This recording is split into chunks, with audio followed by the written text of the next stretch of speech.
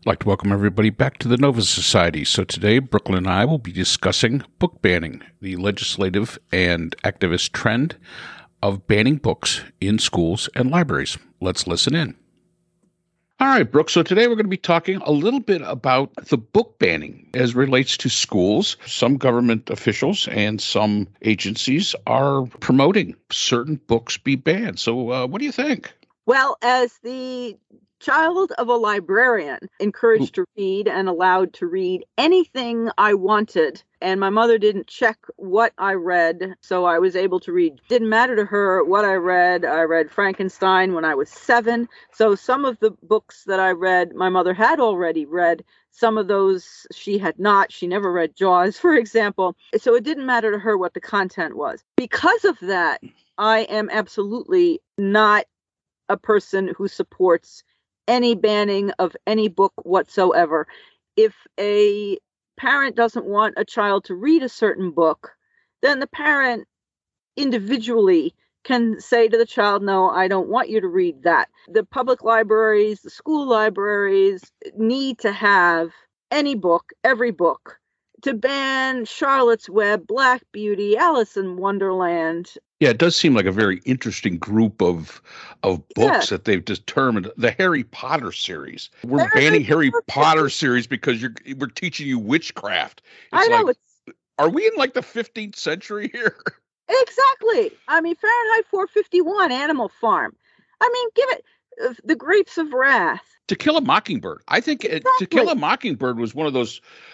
I think probably, what was it, 8th or 9th grade? That was almost that was a staple. It just goes back to this idea that people are saying, well, it's woke.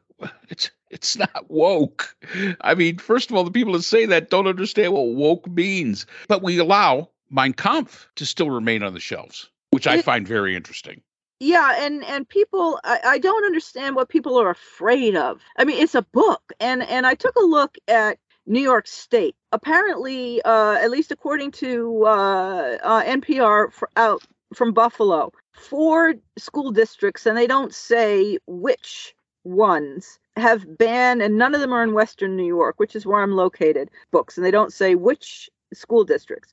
And it's very interesting that an individual had created a group called in 2021, apparently, called Moms for Liberty, chapter in Erie County of something called Moms for Liberty, which is a group based from Florida, unsurprisingly. And it apparently has over 200 chapters that apparently it's, quote, fighting for the survival of America by unifying, educating, and empowering parents to defend their parental rights. Now, and they call themselves Moms for Liberty. And I find that so amusing because they're going to deprive other parents and children of the liberty to choose what books are available to read, thereby restrict what children have to think about, which is the opposite of what liberty actually is.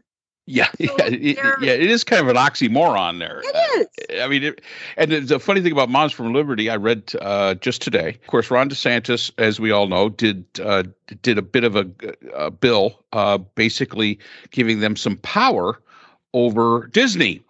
And who is one of the people that he appointed to the board? Somebody from Moms from Liberty. That and a far right pastor and a far right lawyer.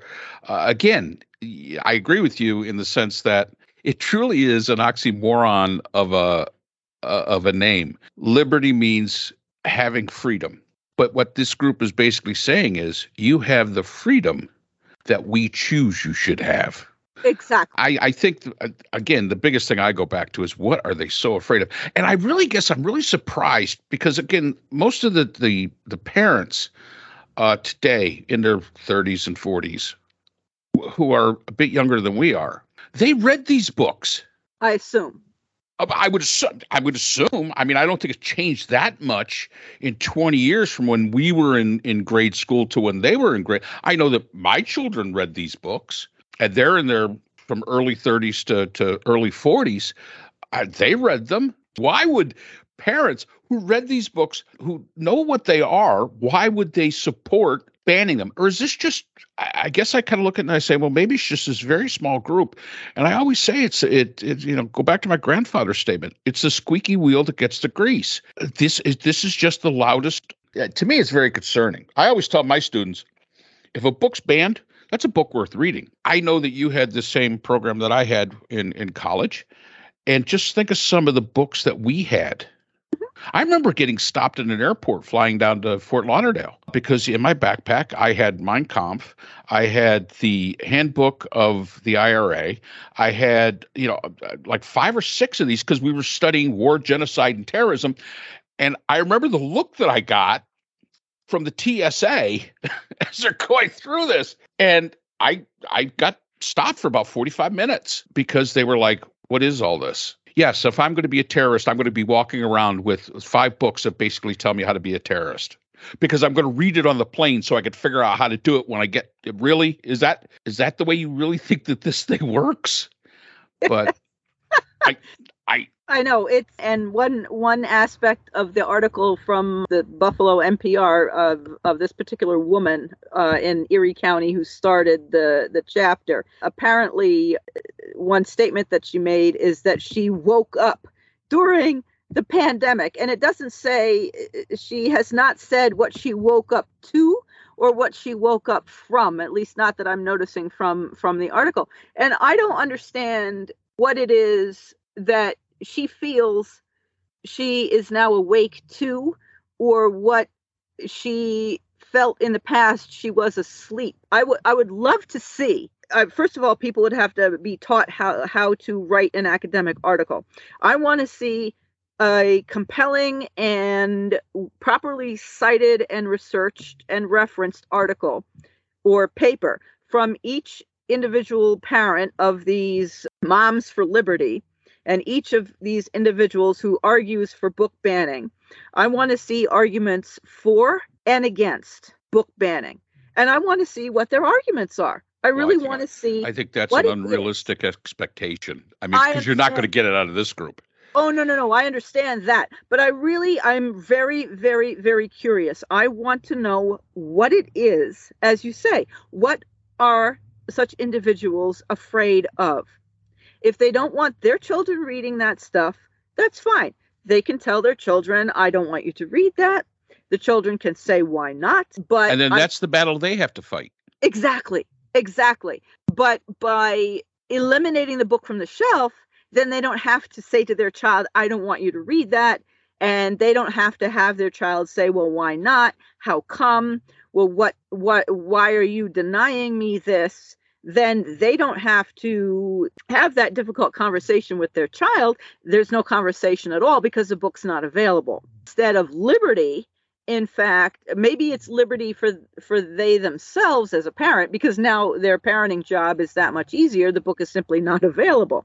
Of course, the children can find many of these books online, such as through Gutenberg Press, which is free online books, Alice in Wonderland, Huckleberry Finn, Tom Sawyer. Many books are available online. I mean, the moment the book American Psycho was published and I learned that many libraries were refusing to carry it because of its content, I called up my local public library and asked if they carried it, and they did. And I said, is your copy in? And they said yes. And of course, I immediately went tootling down to the library and took it out and read it. And this is one of the few books I did not finish because of the content that I found honestly quite vile and needlessly so. So that one I can understand that I don't think a teenager would need to read. Well, yeah, but we can't. Again, I wouldn't mandate it. You could put a warning label on the outside. I think that's what it's like when the motion picture industry came out with the rating system. Exactly. Okay, if you're going to go into a library and you're going to have a rating system on books, which, okay, if that's what you want to do. I mean, if you want to go to the effort to be able to do that. Pornography. I'm not a fan of pornography. However, it is as it has been proven numerous times in Supreme Court rulings, when Hustler was arguing with Jerry Falwell and all these other things, it's still a matter of free speech. Would I advocate it for a child? Absolutely not. Do I advocate it for an adult? No, I do not. However, the fact that if we had a rating system and that was monitored by the librarians, which, I mean, they're very good at monitoring things, I think probably this would not be such the issue that we seem to think that it is today. And I would really like to know of these Mothers for Liberty, how many of them have children that play the online video games, which are far more, in many cases, destructive than any book could possibly be. Yes, or watch the news. Or watch what? Absolutely. I mean, do you TikTok? Turn off Fox News? Are you eliminating all this stuff? My concern is that it's creating a generation of children who see this as normal. That in itself is concerning. I always said my parents were more liberal than my grandparents. I'm more liberal than my parents. My children are more liberal than I am. However, and I won't say liberal, I'll say more progressive. I look at my grandchildren and I say, are they going to go backwards? Are they going to become my grandparents? Is that what's going to happen here? Because the availability of materials that should not in any way be restricted is being restricted by government agencies. It seems like an almost backward evolution of society. Yes. And I agree with your point. In a lot of cases, it's parents taking things off the shelf so they don't have to deal with it. That's part of parenting. And if you can't do it, don't become a parent. Correct. That is all there is to it. Parenting is hard. It's supposed to be hard. If you are going to relegate your parent abilities to the government and make them ban things so you don't have to deal with it, what are you being a parent for? And these are probably the same people that said, my body, my choice as it comes to the vaccine. And the masking, because I have freedom and liberty, but who have probably never once questioned the fact that every single child that goes into public school today must have a vaccination record of certain, smallpox, rubella, polio, all this. They have to have it or you don't get in. So there's such a disconnect here. And in many ways, it's a hypocrisy. I don't know. I look at it and I say, maybe we're evolving backwards as far as socially is concerned. But it seems to be a small group. I don't think it's a big group.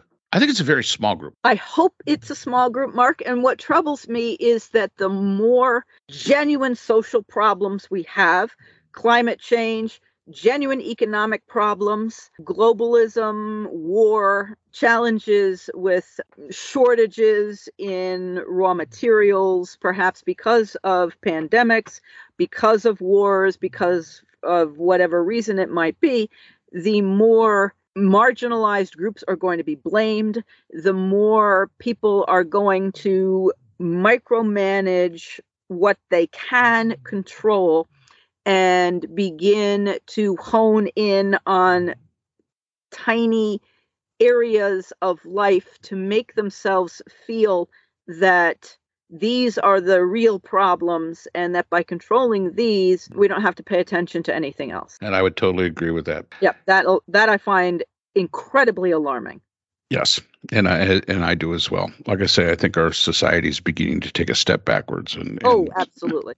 And once you take this step backwards, where else are you going to take a step backwards?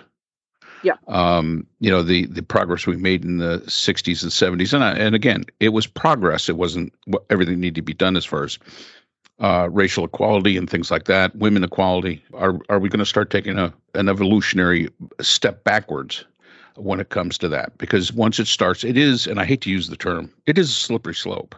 Yeah. Once you start, it's very, very difficult to stop. So there you have our thoughts regarding this rather troubling social issue, book banning in libraries and schools in today's America.